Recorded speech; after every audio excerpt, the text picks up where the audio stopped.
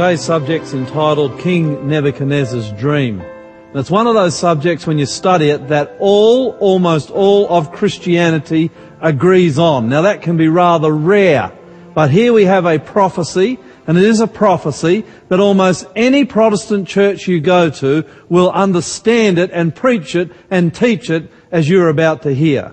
So let's bow our heads, ask the Lord to be with us, and then we'll begin this exciting study this morning. God in the heavens, great Father, King of all, we come before you this morning.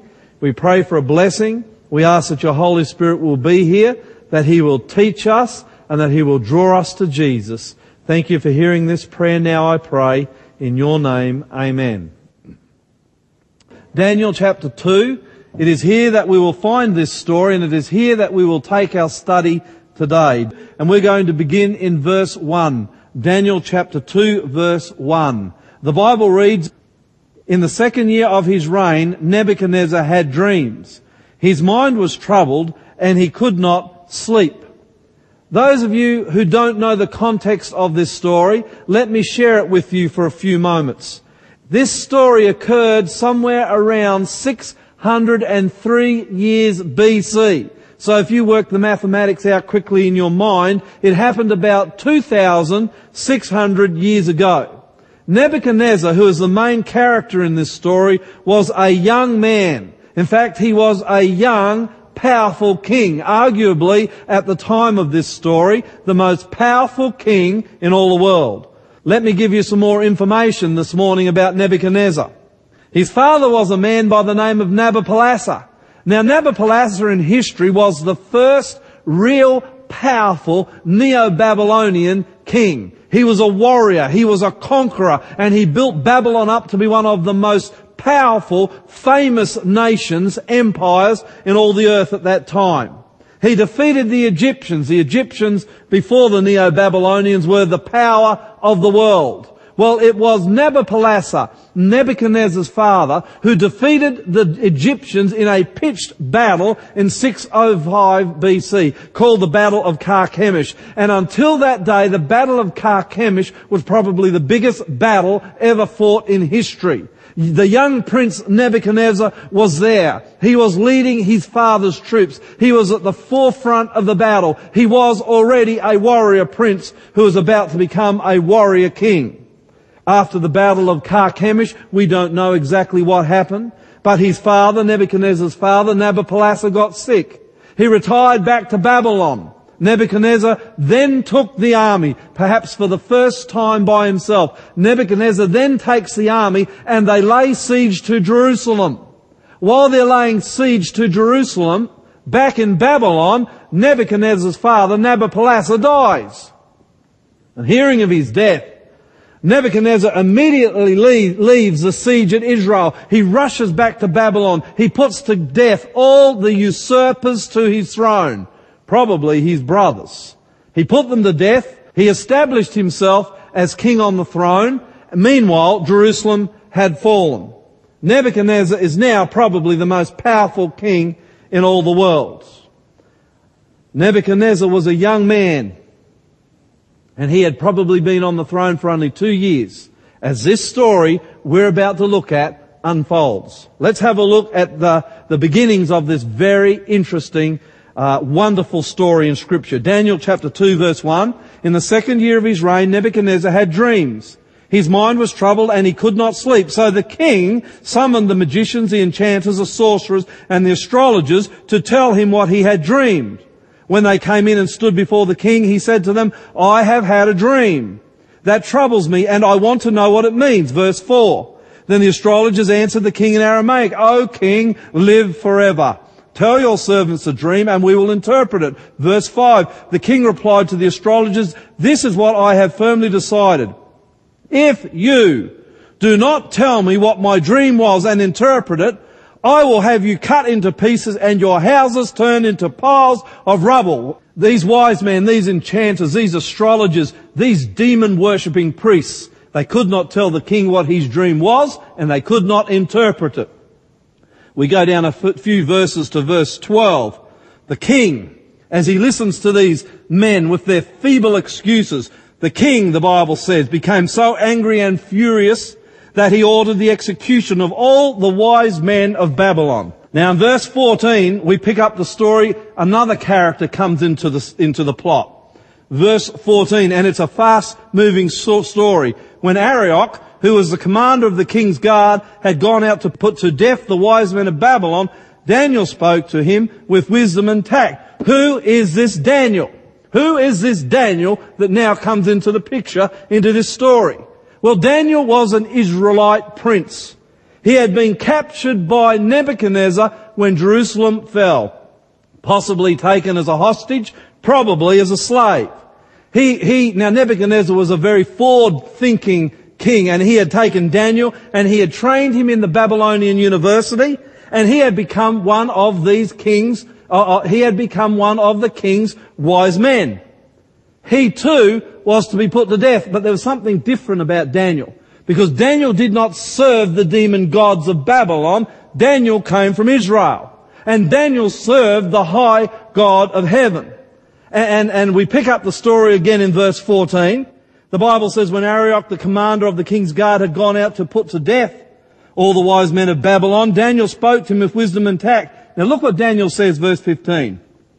He asked the king's officer, why did the king issue such a harsh decree? Arioch then explained the matter to Daniel. At this, Daniel went into the king and asked for time so that he might interpret the dream. Verse 17. Then Daniel returned to his house and explained the matter to his friends, Hananiah, Mishael, and Azariah. He urged them to plead for mercy from the God of heaven concerning the mystery, so that he and his friends might not be executed with the rest of the wise men of Babylon. During the night, the mystery was revealed to Daniel in a vision from God. Then Daniel praised the God of heaven. This is very interesting. Here the king has a dream. He can't remember it. Not only can he not remember it, but he wants to know what the dream means. It's troubling him. He calls in all his demon priests. They cannot tell the king what the dream is or what the dream means. Then he begins to execute them. When Arioch, the captain of the king's guard, comes to Daniel, Daniel said, let me see the king. He goes before the king. He says, please, king, give me more time. He gets more time. He goes home to his house with his 3 friends. They get on their knees and pray, and God tells Daniel the dream, and he gives him the interpretation of the vision. A stunning God that Daniel serves, a stunning God that we serve today. Let's pick the story up, and we need to keep it moving this morning. In verse 24. Then Daniel went to Arioch. Remember, he's the captain of the king's guard who is in charge of executing all these wise men. Verse 24, then Daniel went to Arioch, whom the king had appointed to execute the wise men of Babylon. And he said to him, do not execute the wise men of Babylon. Take me to the king, and I'll interpret his dream for him. Arioch took Daniel to the king at once and said, I have found a man among the exiles from Judah who can tell the dream, and he can interpret it. Arioch claims credit for finding Daniel. But what does Daniel do? I find this very interesting. Verse 26, the king said to Daniel, are you able to tell me what I saw in my dream and interpret it? Wouldn't it have been fantastic to be Daniel?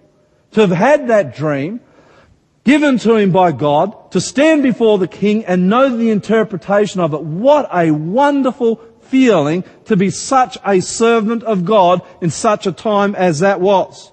Verse 27 gives you a glimpse, a window picture of what sort of man Daniel was, because the Bible says Daniel replied, no wise man, enchanter, magician, or diviner can explain to the king the mystery he has asked about. Daniel is giving credit where credit is due. Verse 28, but there is a God in heaven who reveals mysteries.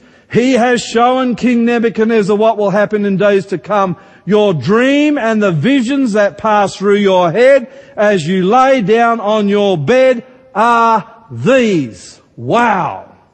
What a God. What a man was Daniel. And what a wonderful story. You can imagine Nebuchadnezzar's interest as he realized that before him was a young Hebrew slave who had a direct connection to the high God of heaven. Let's keep moving this morning. Verse 31. Here's what you dreamed, O king. You looked, O king, and there before you stood a large statue. Yes, yes, says the king. That is what I saw. An enormous, dazzling statue, awesome in appearance. The head of the statue was made of pure gold, its chest and arms of silver, its belly and thighs of bronze, the legs of iron, its feet partly of iron and partly of baked clay. Yes, yes, says Nebuchadnezzar, that is what I saw. While you were watching, a rock was cut out, but not by human hands. It struck the statue on its feet of iron and clay and smashed them. Verse 35. The iron, the clay, the bronze, the silver and the gold were broken to pieces at the same time and became like chaff on a threshing floor in the summer. The wind swept them away without leaving a trace, but the rock that struck the statue became a huge mountain and it filled the earth. This was the dream. And Nebuchadnezzar says, yes, yes, yes, Daniel, you are right. What a thrill. What a privilege this must have been for Daniel to share this message. One young man, a Hebrew slave, to one young man, the greatest king in the world. What a privilege to bring this message from God to the heart and to the mind of this heathen, pagan God. Let's get into the interpretation of this dream, because it comes right down to our day. This is one of the most amazing dreams, one of the most amazing prophecies in all the Bible, and the wonderful thing about it is one of the most easy prophecies of all the prophecies in Scripture to understand. Let's look at the interpretation of this dream. Verse 37. Daniel looks the king in the eye. Here's the interpretation, O king. You, O king, are the king of kings. The God of heaven has given you dominion and power and might and glory. In your hands, verse 39, He has placed mankind and the beasts of the field and the birds of the air. Wherever they live, He has made you ruler over them all. You are the head of gold. Oh, Nebuchadnezzar's chest must have pumped out. His shoulders must have gone back. I'm the head of gold. I'm liking this dream, Daniel. And what a kingdom Nebuchadnezzar was king of. It was called the Golden Kingdom. Perhaps more gold in that kingdom than any kingdom that has come since. The kingdom of Babylon, which Nebuchadnezzar was the mighty great king of, ruled the earth from 605 BC. Look at these dates. From 605 BC to 538 BC. Less than 100 years. It was called the Golden Kingdom. It was Babylon in modern day Iraq, just south of Baghdad. It's an ancient culture, the Iraqi culture, an ancient rich culture. It was Babylon that was responsible for bringing to us universities and running water and sewage systems. They were very advanced culture. In fact, if you were to go back to Babylon today, knowing what you know about the modern culture we live in, even you would be fascinated by this magnificent city that spread across the plains of Iraq 2,500 years ago. The walls of Babylon were so big that you could race 3 chariots side by side around them and they would do it. We know a little bit more about Babylon, the Ishtar Gate, which is in the Pergamon Museum. I remember seeing that Ishtar Gate when I was over there at that museum in Berlin. And I remember looking at this blue gate and thinking Daniel walked under that gate, and I couldn't help myself. I kind of hopped across the rope and I did walk under that gate, just so I could say that I walked under the same gate Daniel did. I could have got into big trouble for that too. But there it is in the Pergamon Museum in Berlin, this beautiful Ishtar Gate, the hanging gardens of Babylon that King Nebuchadnezzar built for his beautiful wife to remind her of home. Yes, Babylon was the kingdom of gold. But like all kingdoms, Babylon came and went. Daniel chapter 2 verse 39. I'm not sure how Nebuchadnezzar thought of this. Daniel 2 verse 39, Daniel says as he looks up at the king, after you another kingdom will rise inferior to yours. Arms and chests of silver, representative of this kingdom in this vision, in this prophecy. The first kingdom, Babylon, was represented by the head of gold. The second kingdom, Medo-Persia, is represented by the arms and chest of silver. Let me tell you something, that all that God is doing here is giving Nebuchadnezzar and interpreting through Daniel a vision of the future of the world. First there was Babylon, then there was Medo-Persia, under the great Medo-Persian king Cyrus. You know, if I had lived at any other time in history other than the time we live now, I would have liked to have served under Cyrus, who was a benevolent king. Came out of modern day Iran. Isn't it interesting? These Middle Eastern countries have such rich, such deep and beautiful history, and it's all here in the Bible. It was Cyrus, the great king, who overthrew Belshazzar, the grandson of Nebuchadnezzar, overthrew him and took his city of Babylon. But verse 39 says it doesn't stop here, because there's next a third kingdom. One of bronze will rule over the whole earth. So you have the head of gold, Babylon, the chest and arms of silver, Medo-Persia. Now you have the thighs of bronze. Who was this? Well, I want to tell you that in 331 BC, Alexander the Great, at somewhere around 20 years of age, who had marched his Greek army across into Persia, took on the Persian king. Alexander had an army of somewhere between 30 and 40,000 men. There are 1 million men in the Medo-Persian king Darius' army. Do you know that by the end of the day, Alexander the Great had defeated Alexander the Greek, this great king, perhaps the greatest warrior to ever walk on the face of the earth, had defeated the Medo-Persian king, and Greece, which was represented in this prophecy by the thighs of bronze, had become the ruler of the world. But this is not the end of the vision. Because in Daniel chapter 2 verse 40, the Bible says, and Daniel interprets for the king, finally there will be a fourth kingdom, strong as iron, for iron breaks and smashes everything. And as iron breaks and smashes things to pieces, so this kingdom will crush all others. This last kingdom, represented by the legs of iron, is the kingdom of Rome. Now look what's happening. You have the head of gold, that's Babylon, went from 605 BC to 538 BC. Then you have the Medo-Persian Empire. It went longer. It went from 538 BC to 331 BC, over 200 years. And then you have the Greeks, represented by the thighs of bronze. They went from 331 BC to 168 BC. And then you have the Romans, the mighty Roman Empire, the kingdom of steel. And they went from 168 BC to somewhere around 538, the greatest empire the world has ever seen. Legions of steel. And you can go to Europe like I have, and you can still see all over Europe the remains of the mighty Roman Empire. There are today roads in Europe that the Romans built that are still being used. There are aqueducts that the Romans built that carry water that are still being used to bring water to towns in Europe today. I've been to England, Hadrian's Wall, going from one side of the north of England to the other. Amazing feats, amazing nation, the most powerful nation the world has ever seen to this day. But this study comes to a close, and it's amazing what God unpacks for that ancient king through that ancient prophecy, and it comes right through to us today. Verse 41, just as you saw that the feet and toes were partly of baked clay and partly of iron, so this will be a divided kingdom. This is after Rome.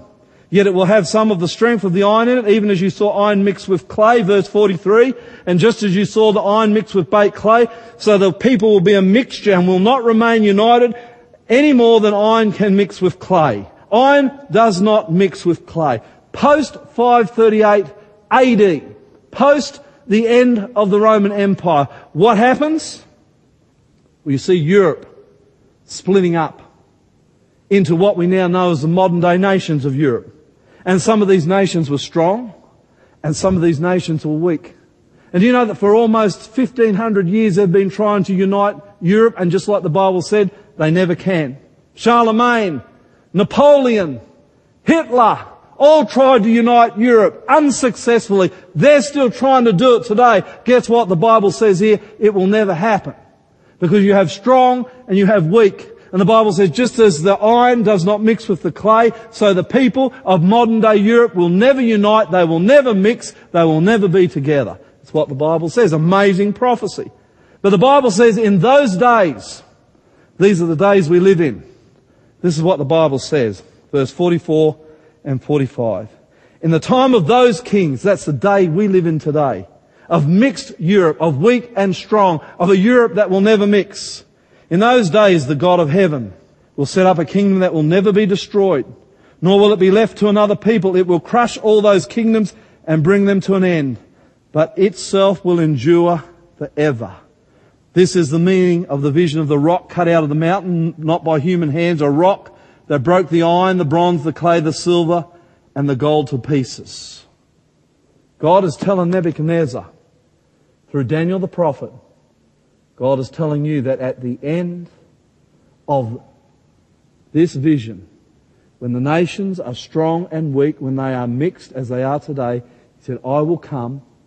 He said, I will finish this, and I will set up a kingdom that will never be destroyed. Do you want to be a part of that kingdom? If your answer is yes, it's as simple as getting on your knees and saying, Great God of the heavens, who unlocked the mystery of that dream to Nebuchadnezzar, come into my heart, forgive me for my sins, I choose you to be the Saviour of my life. If that is your decision today, it is if that is what you want, then God invites you into His kingdom that will never end. All these kingdoms, Babylon, Medo-Persia, Greece, Rome, the mixed nations of Europe, all these kingdoms come to an end, but God's kingdom will go forever. Is it your desire to be in His everlasting kingdom? I hope and I pray so. Let's talk to the Lord. Lord, thank you for this Bible study. Thank you that you can unlock the past and the future. Help us, God, to put our trust in you, a God who knows everything. Come into our hearts. Save us this morning, we pray in Jesus' name. Amen. Far away in the depths of my spirit tonight flows a melody sweeter than song. In celestial-like strains it unceasingly falls o'er my soul like an infinite calm. Peace, peace, wonderful peace, coming down from the Father above.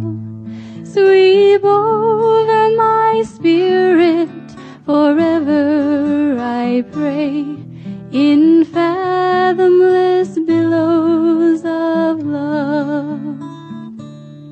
What a treasure I have in this wonderful peace, buried deep in my innermost soul, so secure that no power can mine it away, while the years of eternity roll. Weary soul without gladness or comfort or rest, passing down through the pathway of time, make the Savior your friend ere the shadows grow dark. Oh, accept of this peace so sublime. Peace, peace, wonderful peace, coming down